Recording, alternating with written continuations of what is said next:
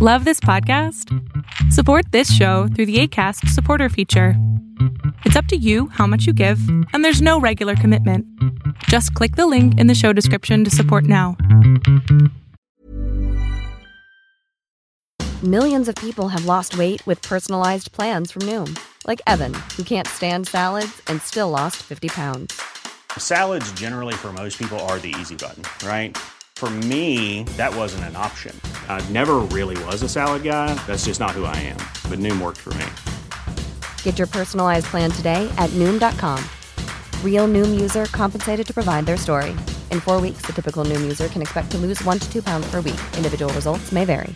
Hey, it's Ryan Reynolds, and I'm here with Keith, co-star of my upcoming film, If, only in theaters May 17th. Do you want to tell people the big news? All right, I'll do it. Sign up now and you'll get unlimited for $15 a month and 6 months of Paramount Plus Essential Plan on us. MintMobile.com/switch. Upfront payment of $45 equivalent to $15 per month. Unlimited over 40 gigabytes per month. Face lower speeds. Videos at 480p. Active Mint customers by 531.24 get 6 months of Paramount Plus Essential Plan. Auto renews after 6 months. Offer ends May 31st, 2024. Separate Paramount Plus registration required. Terms and conditions apply if rated PG. Fiction, science fiction, horror, fantasy, crime, LGBT, thriller. You have now entered the House of Mystery with your hosts, Eric Shapiro, David North Martino, John Copenhaver, and Al Warren. Heard on KCOO 106.5 FM Los Angeles, 102.3 FM Riverside, and 105.0 AM Palm Springs. Here we are in the House of Mystery again, and today we've got Martino Man, Dave. Dave, how you doing? Excellent. Al, how are you? I'm not going driving again for a while, I'll tell you. Nuts on the road, It was a rough morning, but that's okay. That's okay. It could be worse. I could be one of the people that our guest today writes about. I could be living in a horror book. So it could be worse. Well, this man, he writes faster than I do, or he's certainly up there. Mr. Mark Allen Gunnels. How are you doing today? I'm doing good. And trust me, you do not want to be one of the characters in the new book. No. I don't want to be a character in any of your books. I got enough horror going on in my life. I don't need any more. So this new book is called Before He Wakes. This comes out actually today. It'll be out. So what's the premise of this book? Before He Wakes is about two young people who are kidnapped by a deranged man who keeps them prisoner in his basement. And he goes out for supplies and gets involved in a horrific accident, which leaves them trapped alone. No one knows where they are. They have limited food and water, and they have to try to figure out a way to escape while they still have time. Wow. Do they have to eat each other? There is no cannibalism in this book. I hope that's not too much of a spoiler. No. It's all about the ingenuity and their brain power to get out of the situation. So, it's go ahead. I was just going to say, so you're kind of focusing more on the not so much a horror slasher sort of thing, but it's more of an intense sort of mental. It's more of, I guess, what I would call a suspense thriller. I usually call it, and I don't think this is a real term, I think I made it up, but I call it an obstacle novel, in that there's a series of obstacles they have to overcome to try to escape their situation. So it's just one thing after another they have to figure a way out of. Yeah, I can relate to that.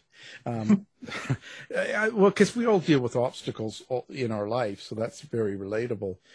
How do you come up with this sort of premise? How do you come up with this thought? This novel, it was kind of odd, and I kind of owe a debt to Stephen King inadvertently. But It was just very random. One day, I remember where I was. I was in the kitchen about to do dishes. And for some reason, I was thinking about the movie version of Misery. I had not watched it recently. I had not been discussing it. I don't know why it was in my head, but I thought of a particular scene right after he finds out that, you know, no one knows he's there. And she's about to go out and she tells him, you better hope nothing happens to me, because if I die, you die. And I got to thinking about that, like, what would happen if someone was keeping you prisoner and then something happened to them and you're just trapped there and no one knows you're there. And so it just sort of, that was the springboard that led me into the novel that became the idea. Well, if I go back here for a second, so you actually do dishes? I do. I know it seems like someone at my level should not be their own dishes, but, you know, I like to keep myself grounded. I like to just, you know, see what the common folk do. Yeah, that's what I was thinking, because you're a big-time author here. Like, how long does it take you to write these? Because you do them fairly quick, or do you have a lot kind of going at the same time? I tend to only write one at a time, and it can actually vary, probably depending on what's going on in my life. Before He Wakes was very quick. I think I wrote it in 2 months. But normally I'm not a planner or an outliner. But for this novel, I did a little more outlining. It was still sort of tentative, but because it was this series of obstacles they needed to get through, before I started writing it, I wanted to make sure I knew how they were going to overcome each obstacle, because I didn't want to get halfway through and realize, well, I don't know how they'll get out of that. So I had kind of a blueprint, and it really did go very quickly. So I wrote it in about 2 months. Wow. So what's the longest thing for you to do? Is it actually coming up with the idea, or it sounds like, because once you get it all worked out in your head, you can just sit down and do it? Yeah. And, you know, sometimes I come up with just a very vague idea.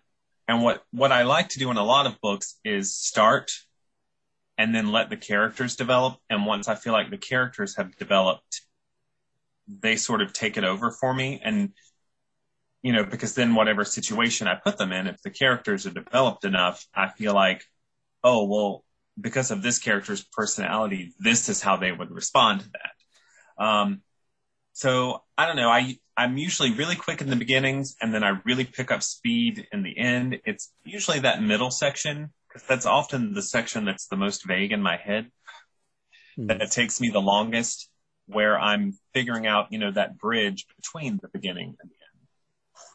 I wonder, so when you have characters in the book like this, like when you took the two main characters that are trapped in the basement are Patrick and Claire, I believe, right?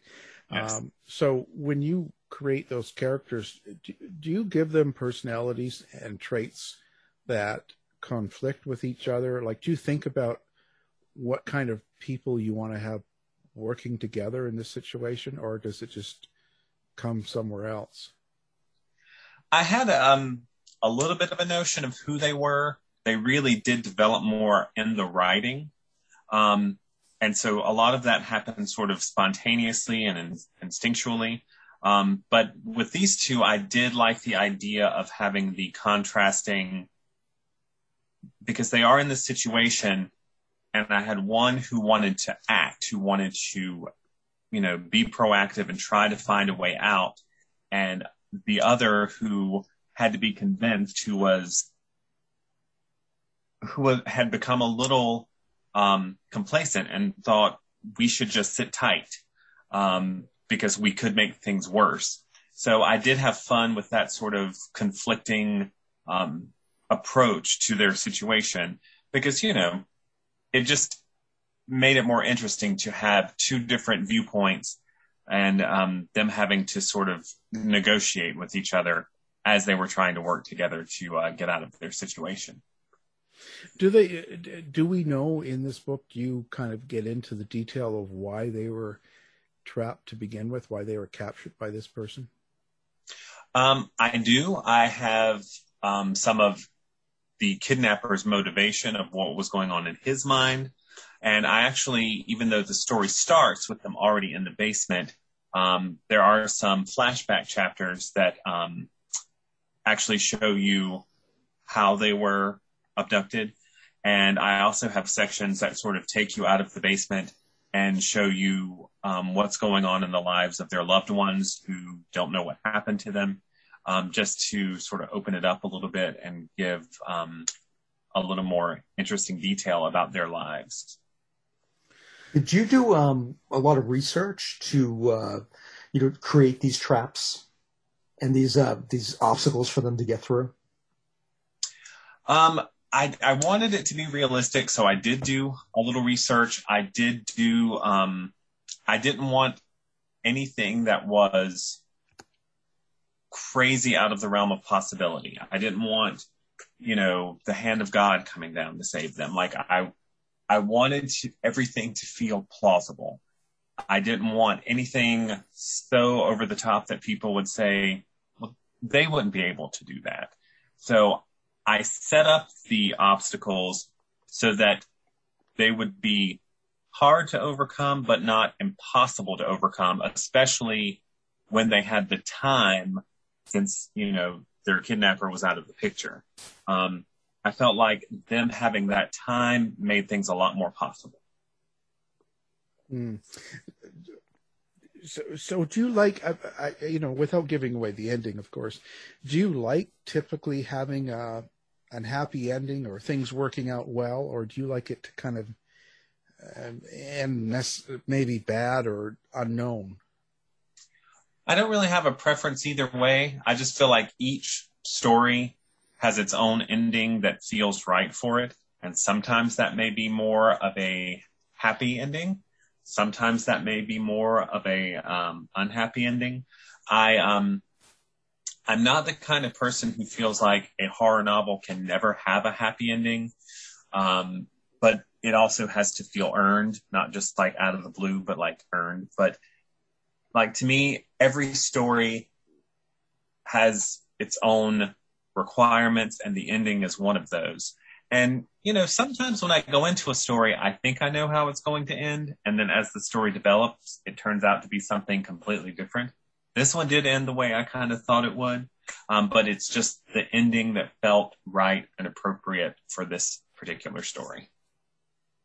For you particularly, how do you find your voice in the book?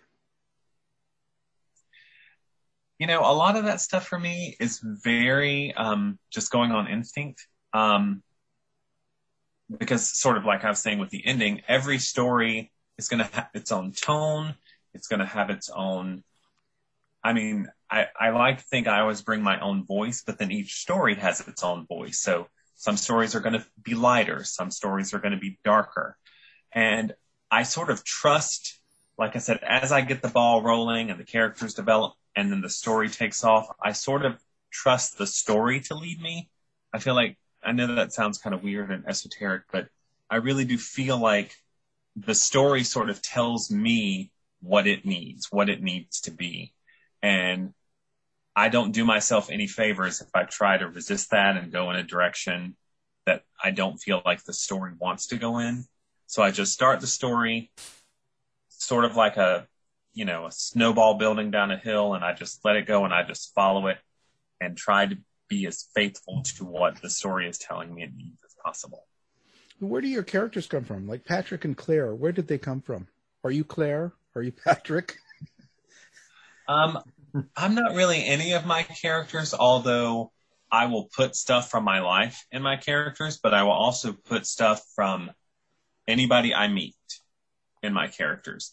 And it all sort of becomes this amalgamation of me and people I know, but then in a weird way, it becomes divorced from that, and they really become their own personalities from this weird mix. Sometimes I even forget, like sometimes my husband will be reading one of my books and he'll comment like a phrase someone used or something that happens to someone. He'll be like, oh, you got that from so-and-so. And I did, but I kind of forget that after a while because it feels like it's just that character's life. But none of them are really me, but I draw from everything. I will cannibalize my life and my friends' lives and my family's lives and strangers' lives if I overhear a conversation I think is interesting. And it all goes into building those characters. So I'm Claire. You could be. You could very well be Claire. You have a Claire kind of quality, I won't lie. Well, that's good. That's good. I have a quality. That's a start. That's a start. And so who do you get as your killer? Who's your person, or if they're not a killer, like in this where they got them captured and trapped in their basement. How do you get into that kind of a mind? Well, the first thing I had to get was a motivation, because everyone, even villains, have a motivation, and whatever their motivation is, they feel like is right. So I felt like that was the hook to get into that character, is what does he want? Why is he doing this? What need is he trying to fill? And that will help me build him from the ground up based around that, so that he doesn't feel like a cartoon character, tying a damsel to the railroad tracks and twirling his mustache, but feels like a real person that is, like I said, deranged, unstable, but from his perspective, he's just doing something he feels he needs to do. And that was sort of my approach to him.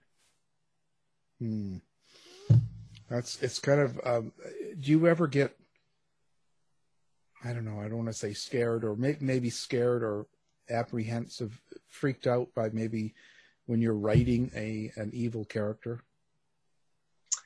I can't say that I do. I know this sounds weird, but no matter how dark the story is that I'm writing, I'm always having a lot of fun. Like, it sounds weird to say that to people, but like I may write the most depressing or dark, violent scene, but when I'm writing it, I'm having fun. Not because I think those things are fun in life, but just every aspect of the storytelling process like fills me with joy. So I can't say that I ever, and I'm also the kind of writer who feels like you shouldn't filter or censor yourself. If the story says this is what it needs, it's what it needs. And I just trust that, and I do enjoy the whole process. So no matter how twisted the character is, I'm just over here having fun. Oh, so you like being twisted. In certain situations, it is called for. Where do you plan on going with your horror writing? Are you ever going to change styles, or are you just going to keep on going in the thriller horror sort of area? Well, I have written a few things that are just completely out of the horror and suspense genre. Haven't figured out what I'm going to do with them yet, but I do venture out now and again, and especially with my short fiction, like almost all of my short story collections have some stories in them that aren't horror or suspense. But that definitely is my main interest. But even within that, I like to explore different things. I have supernatural horror. I have, non-supernatural suspense. The novel I'm writing now is not really like anything I've written before. It's much more, it's not really fantasy, but it's a little more fantastical. So, that's one of the things I like so much about the horror genre, is that even within the genre, it's kind of wide open and you can do so many different things. So, I just like to tell stories. I do gravitate towards the horrific, but even in then I find it's a wide playing field where I can do a lot of different things. When you write, do you have, there's been talk about an inner monologue when it comes to writers, or just even people who read, or just the average person, that some people hear, I know I do, hear voices in their head, right? And I'm just wondering, when you write, do you hear the dialogue, the prose, all of that in your head? Or are you translating more images and symbols into prose? I guess in some ways it's more and maybe it's because of, I grew up in the age of, movies and television. And in some ways I see it playing out in my head in images, and then I'm getting it down. But when I do know when I write dialogue, I want it to sound authentic. I want it to sound true to life. So I definitely, when I'm writing a dialogue heavy scene, I am hearing that in my head. And sometimes I'm even speaking it out loud when I'm writing it, because what sometimes looks good on the page or on the screen, when you try to say it out loud, maybe, some of it gets tripped up on your tongue because of, word choice. So sometimes I'm even speaking the dialogue out loud to make sure that it sounds true to the ear, but it also sounds natural when you speak it. So with the dialogue, I definitely hear it. But for the most part, I do sort of see it playing out sort of like a movie in my head that I'm then getting down on the page. When we get to, do you think it's always important? Do you have gay characters in all of your books? Pretty much. I mean, not there. Sometimes, especially with some of my short fiction, not necessarily, because there's some stories where that just, it feels to me like it's a straight person or a straight character. I don't know how to describe that any better, but for the most part, I do. I don't really even think about it, just the way that, most straight writers have straight main characters, just because, that's who they are. So it feels more natural. I do also like getting that representation out there, because when I was young and loving the horror genre, you didn't find a lot of gay writers or gay characters. So I kind of hunger to see that. So I like the idea that I'm giving that representation to young gay horror fans. But I think all of with maybe a couple of exceptions, most all of my novels have gay main characters. And, I think that's, in some ways, I think people respond to that, because it's sometimes interesting to get a familiar idea sort of filtered through the lens of characters that haven't been represented historically in the genre. Do you think that does that alter sales, do you think, in something like horror? It's hard to say, because I'm a small press writer, so it's not like most people are having sales through the roof of the small press. But I definitely have found the second book I ever published was a zombie novella called Asylum, which took place in a gay club. I used to say it was Night of the Living Dead set in a gay club instead of a farmhouse. And all the characters were gay. And I had a little bit of trouble placing that originally. Some of the publishers specifically talked about being worried that was going to alienate what they called the heterosexual male fan base. But when I found a publisher, Apex, who published it and didn't treat it any differently and just marketed it as a zombie novella, it actually, for a while was like the best-selling book that I had. And the feedback I got a lot from straight male readers was that they appreciated that, because it actually gave a different twist on it, even though the setup was very traditional. The characters they had never seen in that story before. So I actually think in that way it helped me.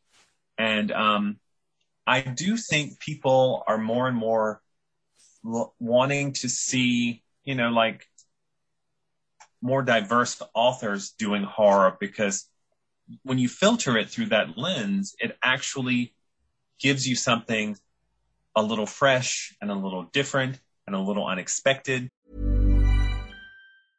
This is Paige, the co-host of Giggly Squad, and I want to tell you about a company that I've been loving, Olive & June. Olive & June gives you everything that you need for a salon-quality manicure in one box. And if you break it down, it really comes out to $2 a manicure, which is absolutely insane. It's also so easy to get salon-worthy nails at home with Olive & June. The difference between how your nails used to look when you did them yourself and now with the Mani system is a complete game changer. The best thing about Olive & June, too, is it's a quick dry. Dries in about 1 minute, lasts for 5 days, and full coverage in up to 1 to 2 coats. Visit oliveandjune.com/perfectmani20 for 20% off your first system. That's oliveandjune.com/perfectmani20 for 20% off your first system. Hiring for your small business? If you're not looking for professionals on LinkedIn, you're looking in the wrong place. That's like looking for your car keys in a fish tank. LinkedIn helps you hire professionals you can't find anywhere else, even those who aren't actively searching for a new job but might be open to the perfect role. In a given month, over 70% of LinkedIn users don't even visit other leading job sites. So start looking in the right place. With LinkedIn, you can hire professionals like a professional. Post your free job on linkedin.com/people today. Many of us have those stubborn pounds that seem impossible to lose, no matter how good we eat or how hard we work out. My solution is PlushCare. PlushCare is a leading telehealth provider with doctors who are there for you day and night to partner with you in your weight loss journey. They can prescribe FDA-approved weight loss medications like Wegovy and Zepbound for those who qualify. Plus, they accept most insurance plans. To get started, visit plushcare.com/weightloss. That's plushcare.com/weightloss. Hey, it's Ryan Reynolds, and I'm here with Keith, co-star of my upcoming film, If, only in theaters May 17th. Do you want to tell people the big news? All right, I'll do it. Sign up now and you'll get unlimited for $15 a month and 6 months of Paramount Plus Essential Plan on us. MintMobile.com/switch. Upfront payment of $45 equivalent to $15 per month. Unlimited over 40 gigabytes per month. Face lower speeds. Videos at 480p. Active Mint customers by 531.24 get 6 months of Paramount Plus Essential Plan. Auto renews after 6 months. Offer ends May 31st, 2024. Separate Paramount Plus registration required. Terms and conditions apply if rated PG. And it can make, what you have come to think of as something familiar becomes something exciting and unexpected. Well, that's interesting. I just wonder, because I think of horror as a, like you said, straight male kind of heavy metal, someone like Dave. I still think like New York publishing is resistant to that, but the small press, I think, is really opened up for, gay writers, women writers, people of color. I just see this explosion of talent from diverse voices in the small press. And I feel like, eventually that's going to just filter up the chain.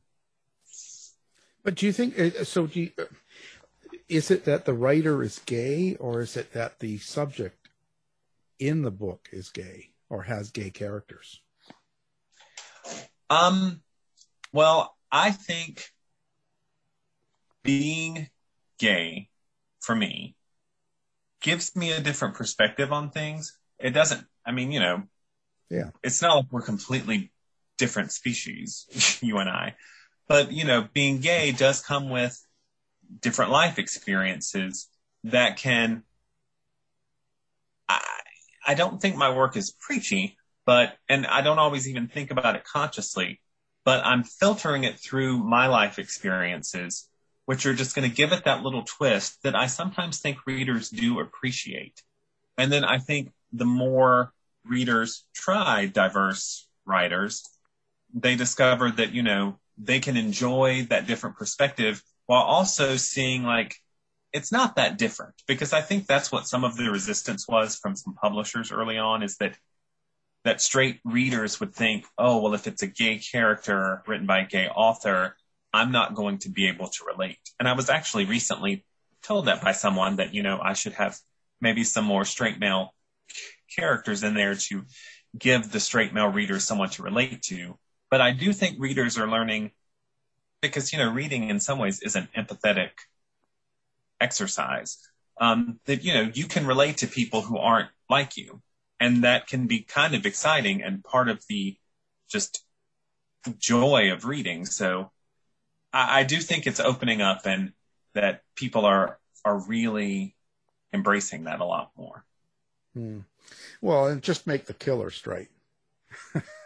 Well, I'm not having any judgments on you all. Whatever you want to do in the privacy of your own homes, as long as you're not flaunting it in my face or anything. Yeah, don't give me any of that straight stuff. Wow. So, at the end of the day, what is it you want your readers to get out of your books? When it's all said and done, I just want them to be entertained.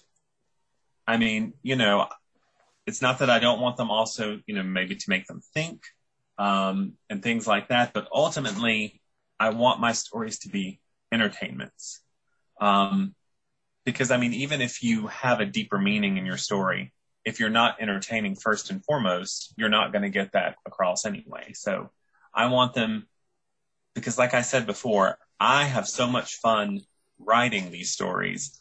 I want that to translate, and I want the readers to just have fun reading them.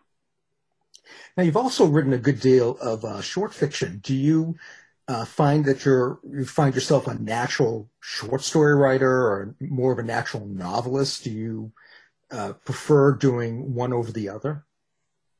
I always say that short stories are my passion and my first love.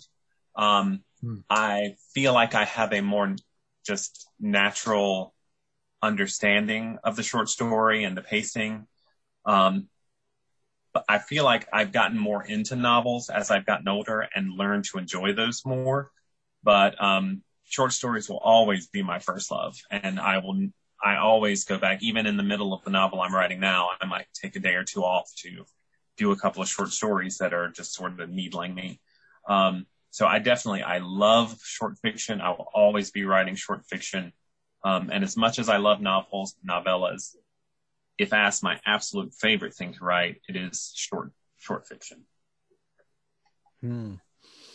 It's kind of interesting. Do you ever look back at your first work and think you want to rewrite it? Not really. I do look back at some of my early work, and I might cringe a little. But what I always ask myself when I look at it is this the best I could do at the time? And if the answer to that question is yes, then I'm happy.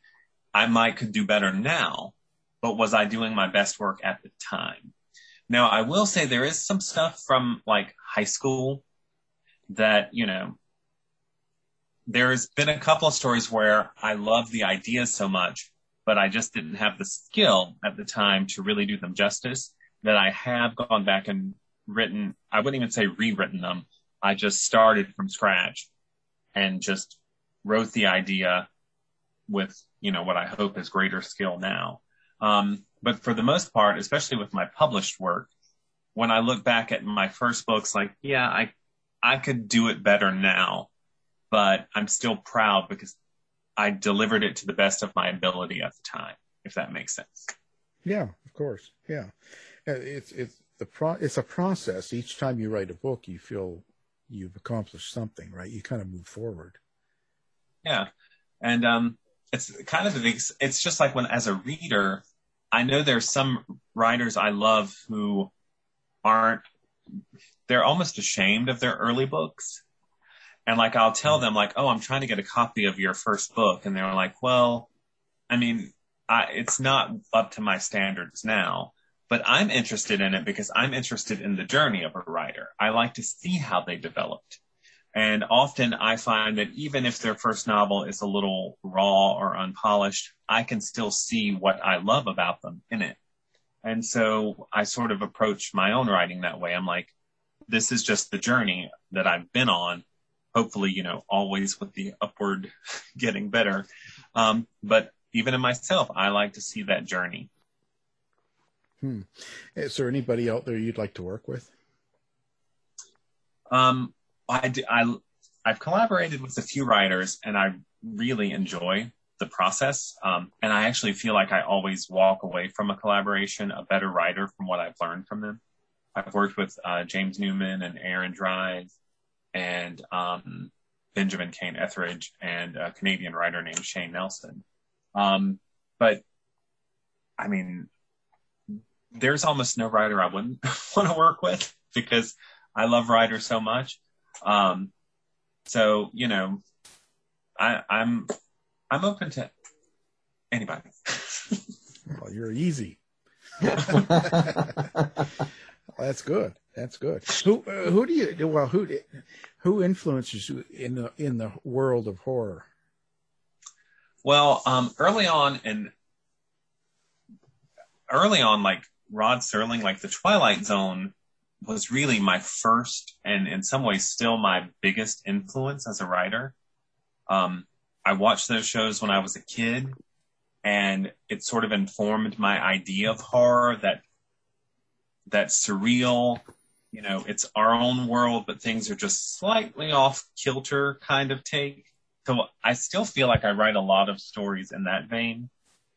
And then, like almost every other horror writer, I discovered Stephen King in my teens. And he really brought that idea of like taking horror out of like the Gothic castle and just putting it down the street, which, you know, has really helped with that shift of horror, and also just his characterization. He was a very big influence. But then Clive Barker came along, and he just showed me that anything is possible. Like, you can just be as imaginative as you want. That influenced me quite a bit as well. And I will say Anne Rice has influenced me. My style is nothing like hers, but what I admire about Anne Rice is she writes just whatever the hell she wants. And I love that about her. She just, you know, whatever she's interested in, she's going to put that on the page. And that's been a big influence on me as well. Going back to working with other writers, what is that process like? Well, you know, it's actually varied depending on what writer it is. Probably most often it's just a brainstorming session, which actually I really love when I'm just talking with another writer and we're just sort of riffing off each other, and like he'll have an idea and then I'll have an idea about his idea that sort of tweaks it, and then he'll have it. And I love that whole process. And then once we start writing, it is typically like, you know, he'll write a chapter, I'll write a chapter, back and forth. Although I have written before with a writer where I would sort of write basically like, you know, a couple of chapters, send them off, and then he would rewrite them and plan in new ideas. And then I would write the next few chapters that sometimes would sort of go off on the new ideas he put in. So it was basically like I did almost the entire first draft with him rewriting it. And then when I worked with Benjamin Cain Etheridge, I had an idea that I had started and then got to a point where I had no idea what happened next. So I just sent that to him. And in that one, we did not brainstorm at all. He just took it, read what I had, wrote a section, and sent it to me without discussing it. I read his section and just wrote another section without discussing it. That was probably the one that was the most different. But the process will vary with different writers. And I like that. I don't look to write with writers because we have similar tones or similar processes. I like working with other writers because we might have different tones or processes, and it just becomes its own thing, which I think helps it feel less like two writers trying to mesh together and just getting this sort of singular third voice out there. Do you have to be with them in the same room? Like, do you have to have that type of relationship where you sit down together, or can you do it from a distance? I've never been in the same room. The one, James Newman lives, you know, probably in like an hour from me, and we've gotten together plenty of times, but we never got together when we were writing our werewolf novel together. And then when I was writing my novel with Aaron Dries, he's in Australia, I'm in South Carolina. And sometimes when we needed to talk about things, we'd have to negotiate that weird time difference between us. Yeah. So it's always been a long distance thing, but in the age of the internet, you really can, like, I can just, at any moment, like, send a text to one of them and they can get right back to me. So there can still be an immediacy, even though we're so far apart sometimes. So when you work with someone, you said you'll do anybody. It's like me, I'll do anybody. But when you're working with someone, what makes you choose the person you want to write with? Usually it's the approach, because like I said, I always approach writing from a very joyous, like, let's just have a good time approach. And the people I've worked with have that too. It might be harder for me to work with someone because there are writers out there who sort of see writing almost as a chore. And they'll say that line, they like to have written, but they don't like writing. And that's so different from me because I'm just having the time of my life when I'm writing. So, I would be willing to try it with someone like that, but I think that would be a harder fit. And the ones I have worked with so far also have that just joyous, let's just have a good time with this approach to it. That's interesting. So where to next? What are you doing when you wake up? Before he wakes, after that's been number one and you're doing all the big shows and stuff like that, where do you go now? What are you going to write next? Well, I'll have to, once my head has come back to normal size from all the swelling and the huge success I know I'm going to have, I'm going to finish up this novel that I'm writing now. It's called Lucid, and it's like I said, it's a little more fantastical than anything I've written before. I already have a publisher who wants to look at that when I'm done with it. And I'm hoping, nothing's been signed yet, but I have an older novel that's out of print called The Exchange Student that may be coming back into print with a new publisher. And if it does, when I finish Lucid, I plan to write the sequel to that novel, which has sort of been rattling around in my head for the last couple of years. And lots and lots and lots of short stories. It's interesting. You pick small publishers and stuff, and this is the world of kind of self-publishing as well. Like, why go through publisher and not self-publish? Is there a particular reason for that? I like this. I like working with the press. One, because I'm going to get what I think is some valuable editing. I know you can hire, freelance editors too, but, and I'm going to have help with the promotion aspect of it, which in some ways is the hardest part is, getting the word out. So I like having that, framework from a publisher. I have self-published some stuff.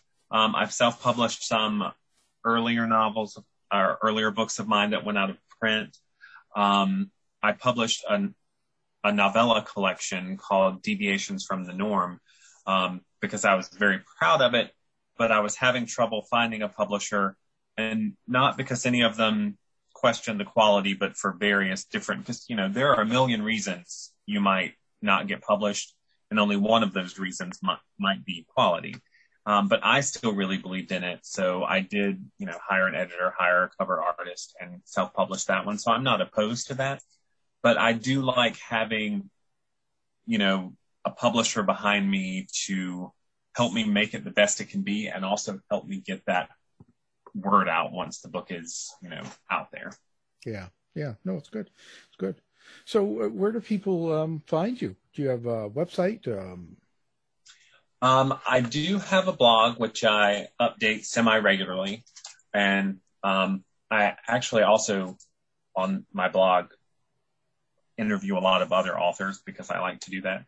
But that's markgunnels.livejournal.com. I'm very active on Facebook, Mark Allen Gunnels, and Twitter at Mark A. Gunnels. I have an Instagram, Make Reading Cool Again, where all I do is post pictures of books. So social media is where you can find me mostly I have my own author page on Amazon. And like I said, my blog, I talk about writing a lot. I talk about my work, but I also love to highlight other authors on there. Yeah. You really like interacting with other authors then if you do some interviews too, eh? Yeah, I'm fascinated by listening to other authors talk about their work and their process. And like I said, it doesn't have to be my process, doesn't have to be my approach. I just love hearing how other writers approach it, because I'm in fact, like I sit around and watch author interviews on YouTube all the time too. Even writers I'm not particularly a fan of, because I'm just interested in writers just across the board. Wow, you've done it all. It's pretty fascinating.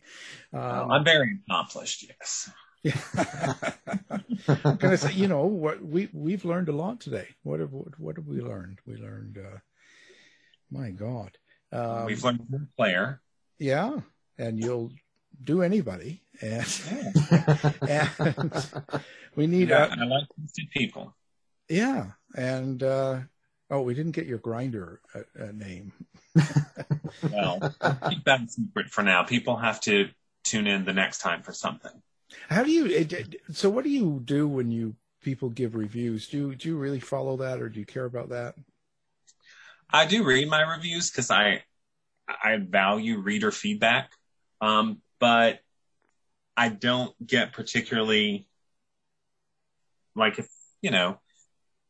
the last book I had out, To Be, got really good reviews across the board, which was nice. The novel before that, 324 Abercorn, it was a little more polarizing. I got some really good reviews and I got some really bad reviews, but I was still proud of the book. So it made the bad reviews, it kind of rolled off my back a little bit. So I do like to read them.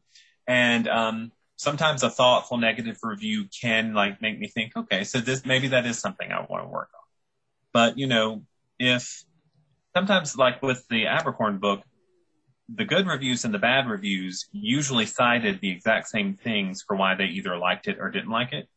So that makes it a little easier because it is so subjective. It's just about what do people like. And I'm writing what I like. So if I'm proud of it, the bad reviews aren't too bad.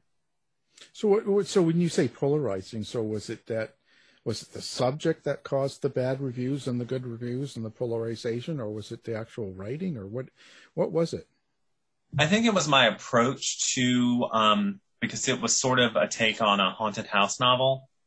And when it comes to haunted house stories, I have a particular interest in ones with a very slow build, ones where things are more atmospheric and less everything's being thrown around and people are flying through the room. But then other people like the more graphic and intense horror. So it's just a matter of, what you want out of that kind of story. And that story, when I wrote it, there was a love story aspect that sort of took center stage for a while. Not because I really planned it, but it just developed. And some readers really liked that being a part of the story. Some readers really did not. So again, it just depends on what people want out of a story. And, if I didn't give them what they personally want, that's valid. But I gave myself what I wanted out of the story, if that makes any sense. Yeah, because it is about you, right? It's all about me. Oh, I'm terrible. Well, it's been a real pleasure. It's always good to talk to you. Fun. And we'll see you next time you come out with another book. So we'll book you for a month. Okay, I appreciate you very much. Now our guest is Mark Allen Gunnels, and his new book is called Before He Wakes. Get out there and buy that now. Thanks very much for being here. Thank you. I had a good time. Thanks, Mark. To find out more about our show, guests, or to listen to past shows from our archive, please go to www.houseofmysteryradio.com.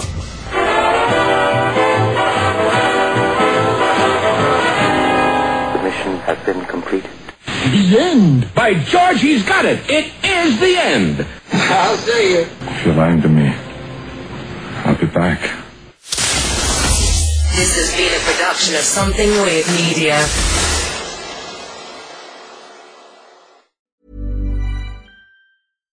Hi, I'm Daniel, founder of Pretty Litter. Cats and cat owners deserve better than any old-fashioned litter. That's why I teamed up with scientists and veterinarians to create Pretty Litter. Its innovative crystal formula has superior odor control and weighs up to 80% less than clay litter.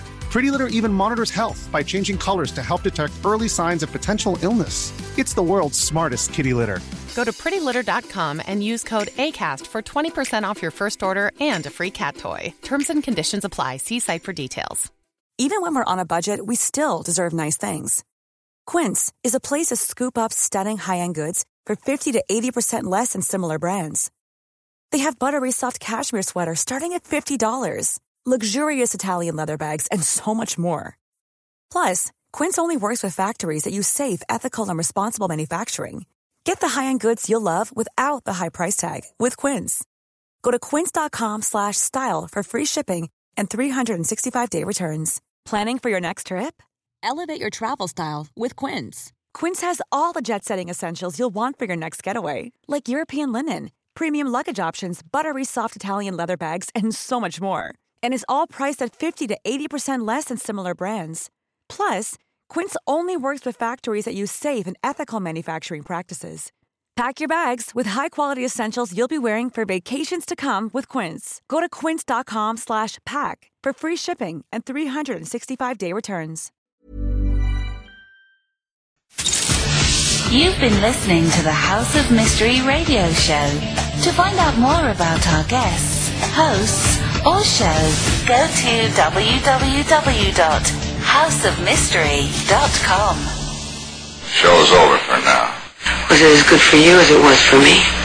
Well, good night. This has been a production of Something Weird Media. I'll be back.